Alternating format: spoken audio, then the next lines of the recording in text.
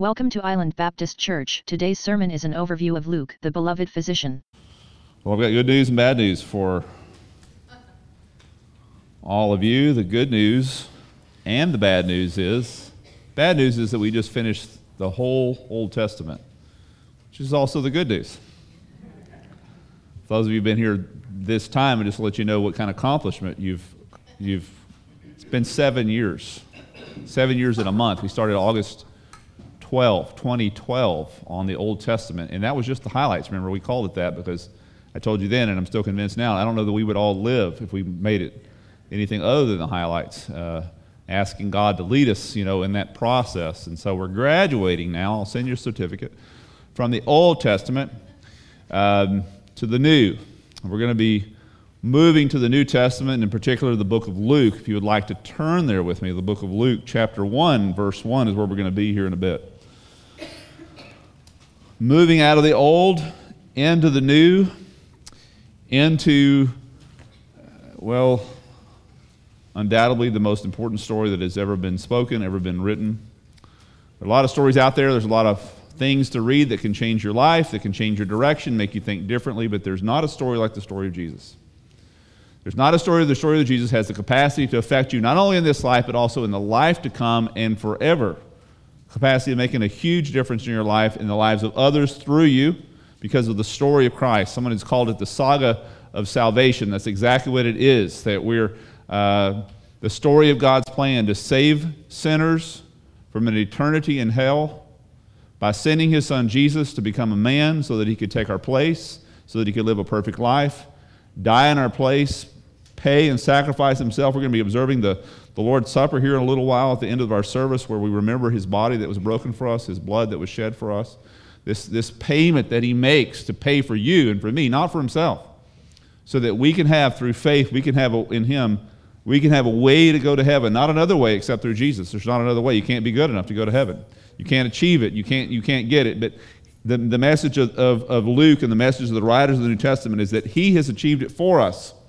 So we're going to start this study, this in-depth study of the life of Christ and his ministry and all that he's done for us. And Luke is one of only 4 writers whom God chose to communicate that story to us in the biblical text. And of course, we tell the story, and other people wrote about it. And of course, how many stories have been written about Jesus? Through the years, wow. But only 4 writers were chosen to be inspired by God.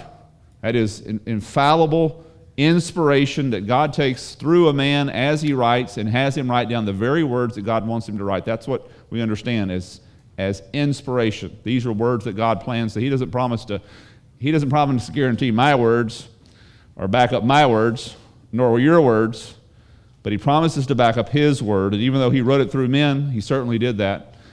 We still have the only 4 here that were enabled by God to write about his son and communicate that to posterity, which is where we sit today. And as such, Luke is one of the best, the most read authors ever in history. So one of the greatest authors in all of history is a guy by the name of Luke. So let me ask you, what do you know about Luke?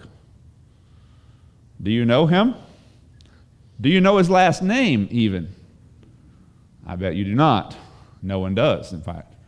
We could guess, but it doesn't tell us, and nor does history tell us. He's one of the best read authors of all time, and yet we don't know him.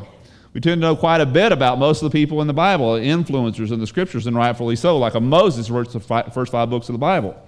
And he brings to the world the only 10 commandments, right, in chiseled stone. In fact, the second set, he chisels himself.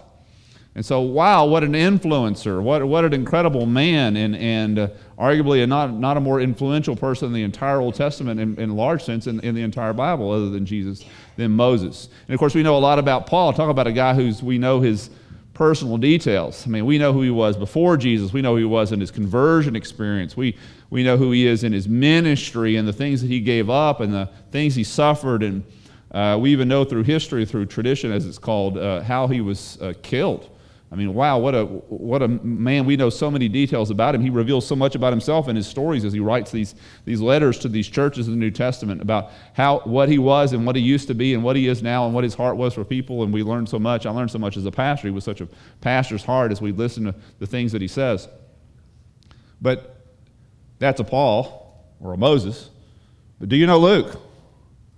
Let me give you an illustration of how influential this unknown man is in your life, in our life, and especially in the biblical text. So John writes 20% of the New Testament, right? The book of John, 1st, 2nd, 3rd John, book of Revelation, 20% occupies roughly 20% of the New Testament. Paul writes 23% of your New Testament. Romans, 1st, 2nd Corinthians, the letters that he wrote. There's an argument about whether he wrote Hebrews or not. It has some marks of Paul. It has some marks that aren't Paul. I guess it's irrelevant because the Holy Spirit left it unmarked, if you will, totally. We're not really sure how to assign it to. So without that, it leaves us really with Paul only giving us 23% of the New Testament. Guess how much Luke wrote? 27% of the New Testament. That's right. Did you know that?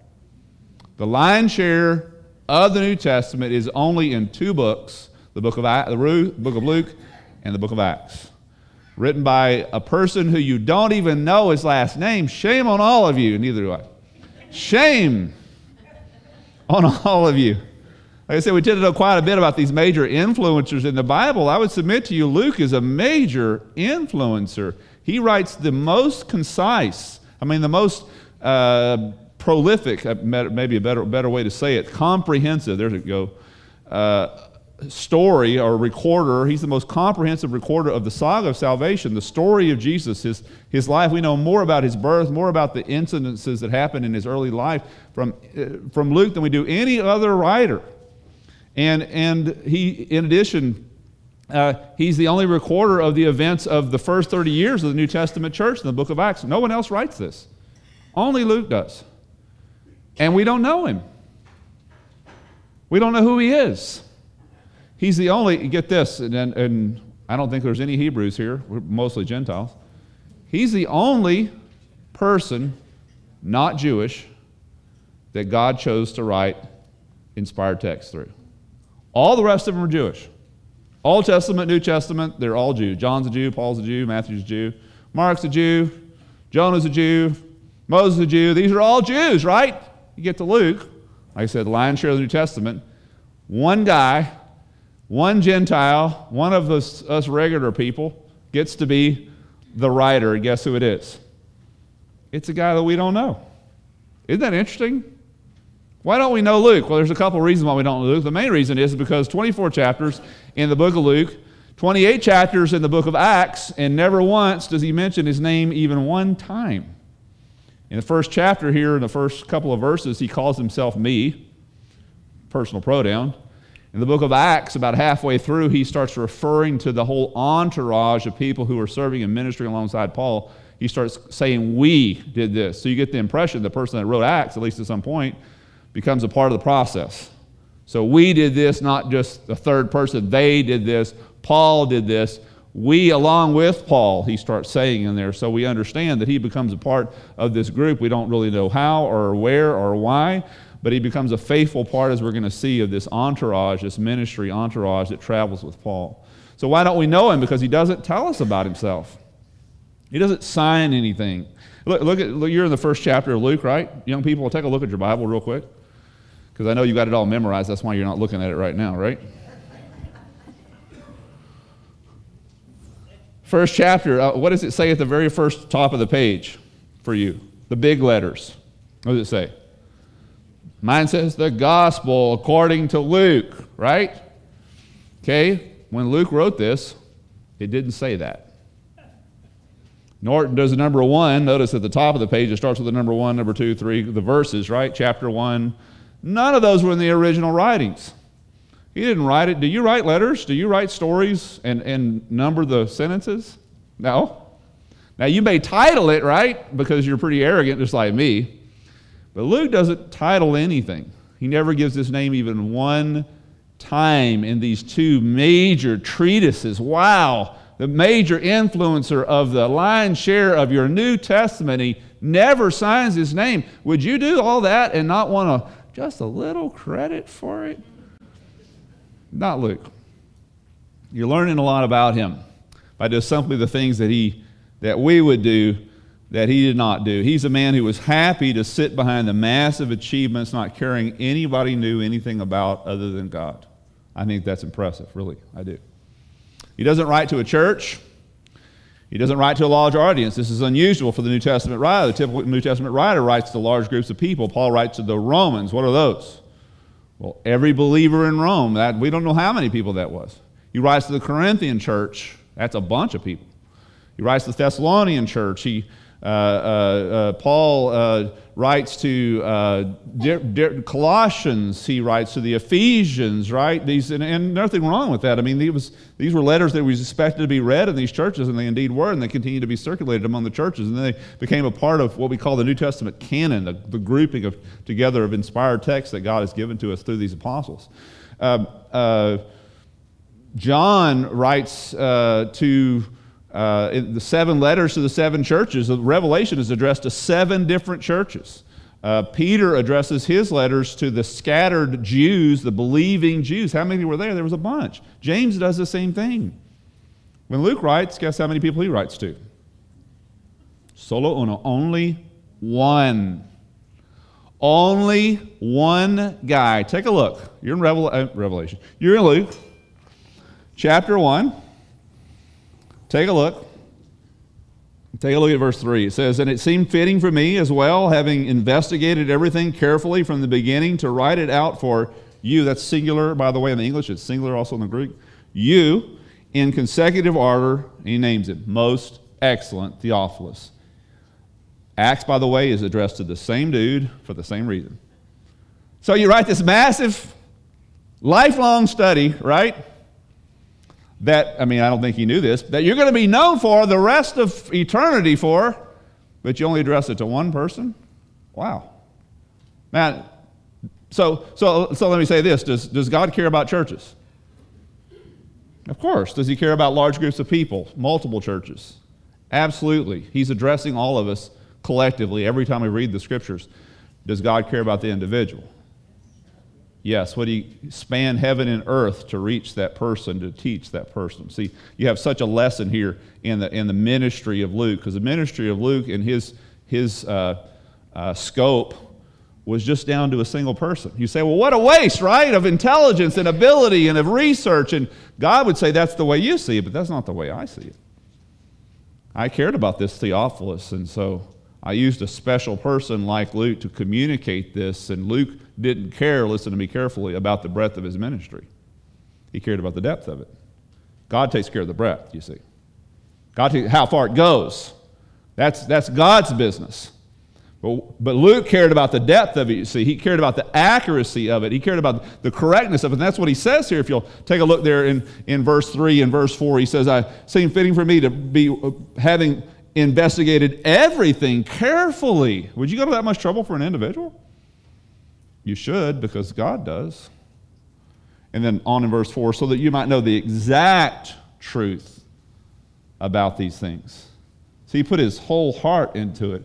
It's almost like we can't get ourselves going unless there's there's going to be a bunch of people. Oh, well, I'll put a lot of work in it, but there's just going to be a few of us. And the former church I was in, a small little church, and sometimes on Sunday nights there would be, 8 or 10 people coming for a Sunday night service, which was fine. That was about a third of the congregation, honestly.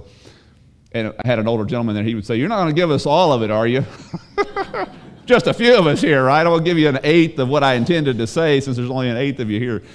God cares about the whole thing. To every one of us, it matters. And Luke is a statement of that to us. His ministry is a statement of that to us. And yet, nonetheless, Luke is a shadow as a person to most of us, because there are many things that we don't know about him, but I will say there are some things we can know. And we've already learned some of those things about where his heart was and what his concern was. And we're going to be seeing more of those things brought out from the text of just simply what he writes, even though he doesn't sign his name to it.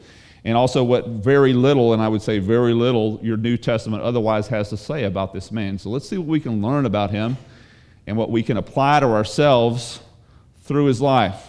First of all, we can learn, as we look at the book of Luke, we can learn that he was a very highly educated man. Now, we don't have any degrees listed here. He does say he's a physician down in Colossians, and we're going to see that verse in a minute. But it doesn't list anything in particular as far as his writing skills are concerned. But what we can gather as we read his treatise, if you will, these two volumes, Luke and Acts together, they were not labeled that, remember. They were just one continuous thing, label, volume 1, volume 2, basically to this excellent Theophilus, as he calls him there. We can gather from that, though, he's a very intelligent person. The reason why I say that is because of his writing style. Let's read his prologue, his introduction here, and then we'll talk about it. Verses 1 through 4. Inasmuch, he says, as have undertaken to compile an account of the things accomplished among us, God working through us, through Jesus, just as those who from the beginning were eyewitnesses. That's where he gets his information from. Now, Luke's a Gentile. He didn't grow up in Palestine. He's getting this information from people who actually saw Jesus, who actually were with him. He interviews these people. We're going to see about probably where he did that in a bit. Eyewitnesses and servants of the word they've handed them down to us. It seemed fitting for me, as well, having investigated everything carefully from the beginning, to write it out to you in consecutive order, most excellent Theophilus, he says, so that you might know the exact truth about the things that you have been taught. Now, that's an introduction to his book, similar, smaller introduction that he does in the book of Acts. This introduction is standard, if you will, because Greek culture, when you wrote someone something, that's the way you did it. It's not very different than the way we do things today. If we were writing someone, we would say, the reason why I'm writing an introductory paragraph, effectively, right? Do you remember how your essays you had to do in school? Introductory paragraph, then you get to the body, and then you get to the conclusion, and then you write the conclusion a certain way. Well, sort of the same rules applied in the Greek culture. It's just that they would do things just a little bit differently. They had this prologue, in which they would sort of just kind of give a flowery way to say, here you go. That's what he does. Here you go, most excellent Theophilus, except he would say it in a way, he says it in a way that's not unlike any other writer in your New Testament. Paul writes with a prologue, John writes with a prologue. They're all, even though Hebrew, they're still in a Greek culture. They're educated in this Greek culture. They would write in the same way, except when Luke does it, he doesn't do it the way they did it. What I mean by that is not because it's not the form that he uses that is different, it's the language that he uses. This introduction that you just read is the only part of your entire Bible, New Testament in particular, that it's written in classical Greek, which means nothing to you, except I say to you, the only classical Greek writers you're familiar with are Socrates, Plato, Homer, who writes the Odyssey and the Iliad. None of your writers in the New Testament wrote in classical Greek. No one. Only Luke does this. I would suggest to you it betrays a very deep education. He's classically educated as opposed to a Matthew, who's a very good writer, by the way, but he writes in Koine, as opposed to Mark, who writes in Koine as well, but in very rudimentary form, basically, because he gets his message from Peter, and Peter's a fisherman, and his long sentences are 4 words, right?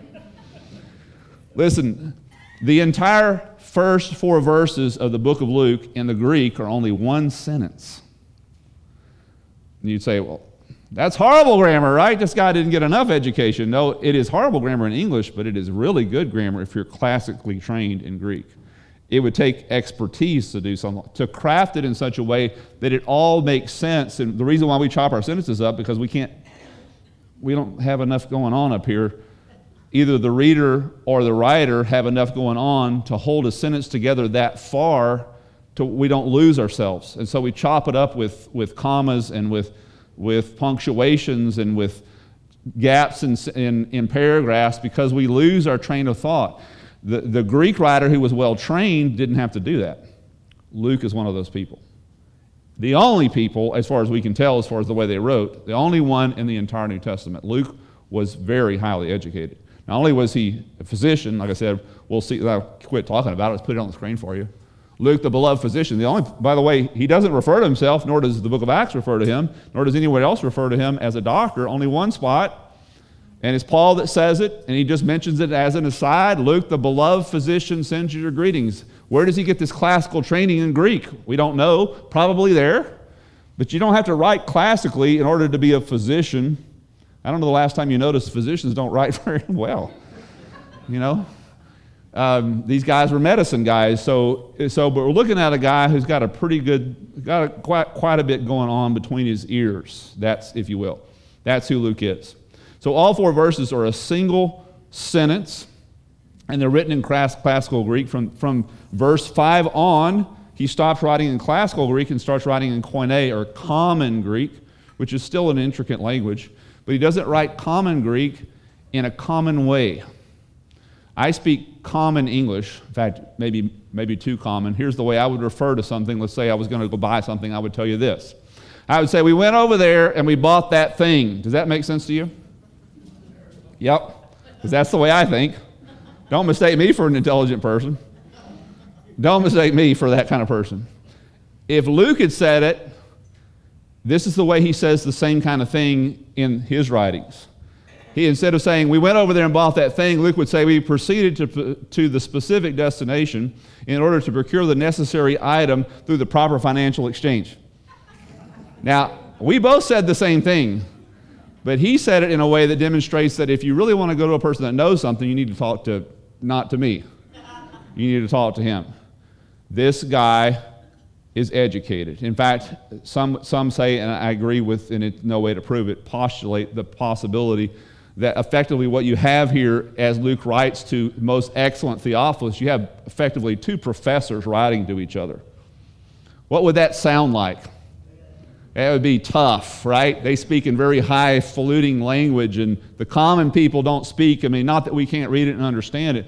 And I would say, as a Greek student in the New Testament, we had to take Greek and Hebrew to get a master's degree in theology, which is what I have. Don't mistake me for a Greek or a Hebrew like I said, don't mistake me for a smart person. We had to take them. We hated Luke. Hated it. We get a sentence out of Luke because, holy cow, this guy, have you ever read stuff that's written by a very intelligent person? They use all these words, and they're very specific words, and they are part of English, and they are in the dictionary. They're just not a part of your life. And when you read them, you're just like, couldn't we have said this in an easier way? Well, in the Greek, if you want to hear it in an easier way, read what Peter writes. Peter writes like you expect him, like a fisherman. Read what John writes. He also writes like a fisherman. It's not that they didn't have education. They just, they graduated from the 9th grade, kind of thing.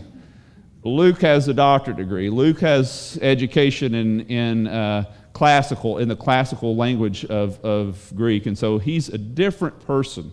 And so when he writes so specifically and so intricately. When he says things like, I researched and I have the exact truth, you can trust this guy. You're like a professor you're talking to here. And so when he brings it to you, he's not going to bring it to you until he's done everything. He's turned over every rock.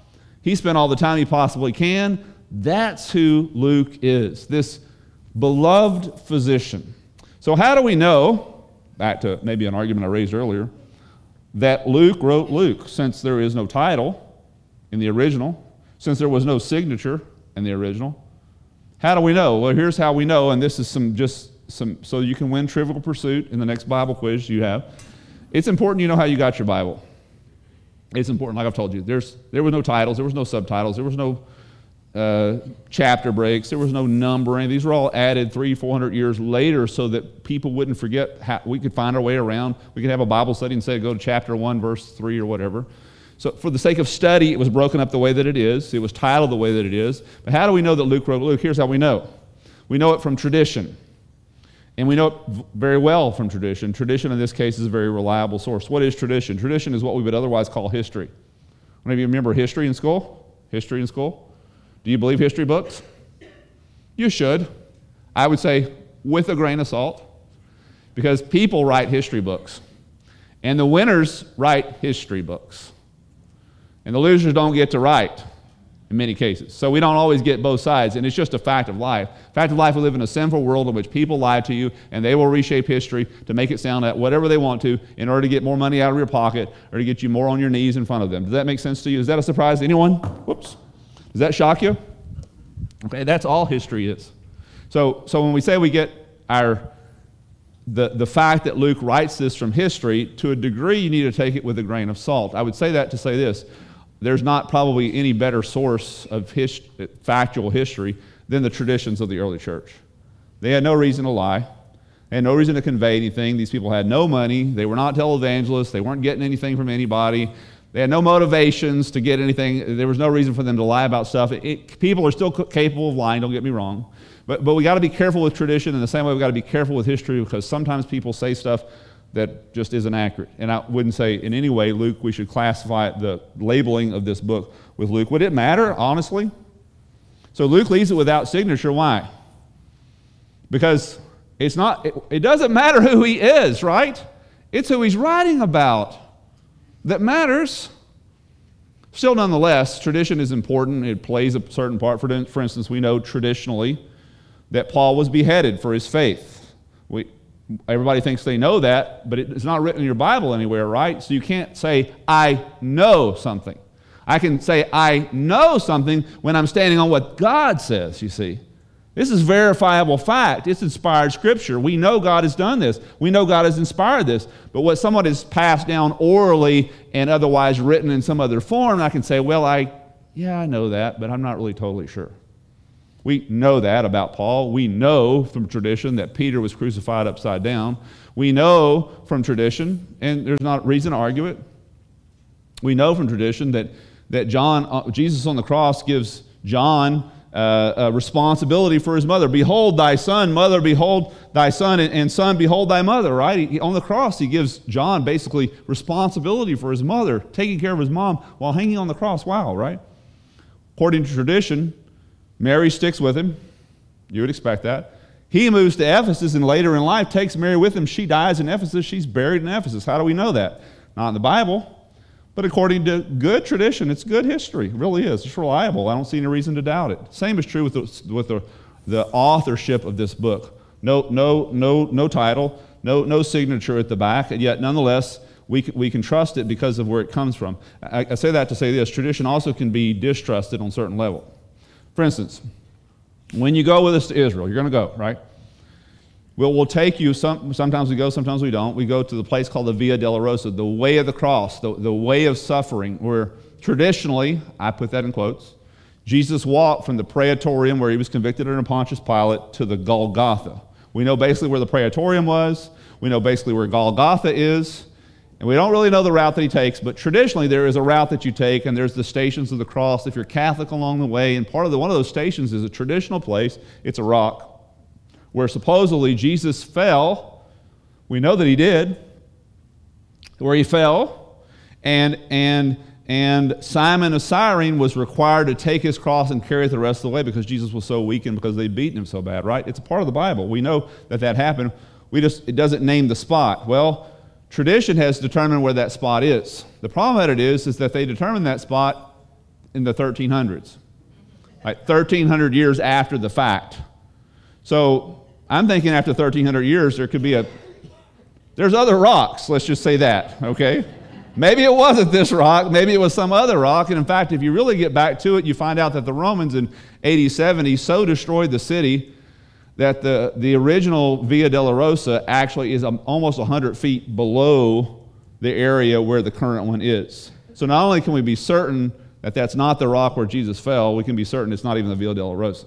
Now, it's more or less the direction, right? And it means something to people, and it's a place where it reminds them of what Christ did. And so in that sense, I don't want to take that away from you, but at the same time, I want to say be careful of tradition, because tradition can be like that. Be careful of it. How do we know when tradition is more reliable? When the sources come from earlier on. For instance, after 1,300 years, I'm thinking that maybe they could get it wrong. In the case of the authorship of this book, early church fathers, within 30 years of him writing this book, were already saying it was Luke that wrote it, even when there was no signature. All of them saying this. All the early pastors and the early bishops and deacons and leaders were all saying it was Dr. Luke who wrote Acts, who wrote the book of Luke, even though Luke never signs them, never puts a title on them. So it's about as reliable as history can possibly get when you get that close to the original event, and they're all saying the same thing. So wow, right? So now you know better to win at Trivial Pursuit. What isn't trivial, though, I would suggest to you, what isn't trivial and what I really want to talk about and conclude with today is what kind of person Luke was. Here's some things we can gather from what the Bible does say about him, from what he says about him, what he says reveals about himself in his unsigned documents here. We know that he was a man of ministry. We know that from Philemon 23 and 24, Paul concluding the letter, he says, Epaphras, my fellow prisoner in Christ Jesus, greets you, as do Mark, Aristarchus, Demas, there it is, Luke, My fellow what?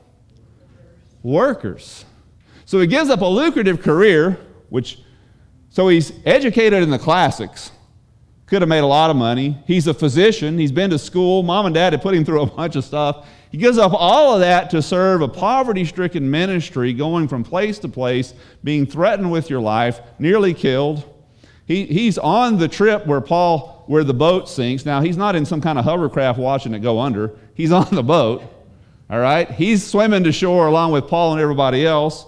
He's in the prison system. He's going through the things. He's under the torture. He's under the persecution that they experience. He never refers to himself. He just, other than to say we did this and we did that. And here's Paul saying he's a part of my entourage, this fellow minister. He's a minister. Are you a minister? Are you a minister? So here's a guy with, I guess you could say, other degrees. And yet, what does he find himself? Doing what matters. There's nothing wrong with being a doctor, nothing wrong with being a writer, nothing wrong with being an educated person, nothing wrong with having another job. But listen, there is something wrong if that's all you'll ever do. You're missing it. Because you're going to step out of this life where none of that's going to matter, but what you've done for Christ will matter. It will. I'm not saying you need to quit your job as Luke did and go and travel with what everybody thought was a crazy guy, Paul. But I am saying where you find yourself, I would strongly suggest you find yourself in ministry. I would strongly suggest you find yourself giving back and saying, what does God have for me in my life? How can I help? How can I turn back the blessings and the grace that's been handed to me through faithful people who have ministered to me in my life? How can I turn this back and do what God's called me to do? I would strongly suggest that you do that. He was a man of ministry. He was a man of humility. Fabulous writings, right? He gets no signature. Would you do that? All this research. And I don't even sign my name. You know, I have a doctorate degree, right? My name is on the front of that dissertation. My name is on the back. My name, along with all my accolades, all my letters that come after my name, including H2SO4, is right there on the back of that. I don't have any chemistry. I usually get a laugh out of that. I apologize. H2SO4 is sulfuric acid, by the way. It's a letter. It can be a letter after your name also. I got my name all over that thing. Why? Because I did it, by golly. I did it, and I'm not even impressed with my knowledge. I'm impressed with the fact that I typed all that. That's the most important thing. I cannot type. So Luke does more than that, and his is a part of inspired text, and never signs his name. Are you a person of humility? Our real goal in life is to prove nothing in life. It ought to be. Not so people know who we are, know what we do, and know what we're about.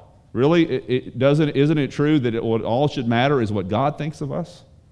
See, Luke cared nothing about the breadth of his ministry. He didn't write to anybody but a single person. Didn't care that anyone else knew. As far as I know, never knew that anyone else knew.